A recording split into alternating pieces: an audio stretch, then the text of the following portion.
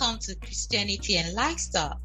Today our topic for reflection is Christlikeness, reflecting God's Son.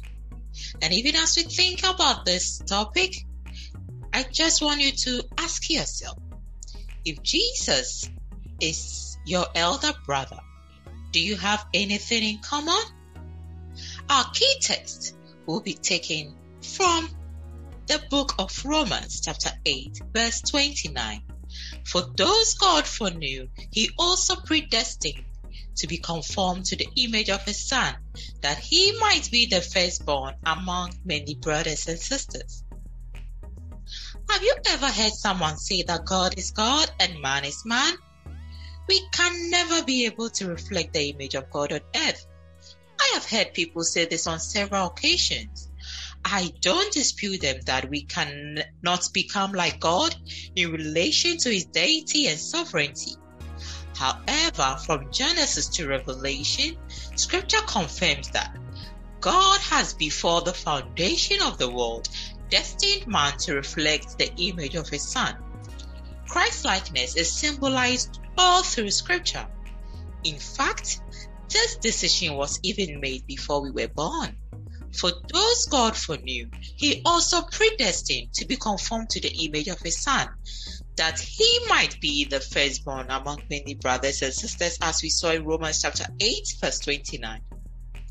Until we come to the level of knowing that the standard for our lives is Jesus, we might be following others wrongly. Unfortunately, the message of Christlikeness is hardly communicated in Christian gatherings because of reasons such as we can't be like Christ. It is a boring lifestyle. Even the leader, that is the pastor, the elder, the bishop, is not Christ-like, and many other excuses. These excuses have caused many people to believe that we have been called to live as imitators of our preachers. Paul admonished the Corinthian church to imitate me just as I also imitate Christ. 1 Corinthians chapter 11 verse 1. If the standard is not Christ, you are going nowhere.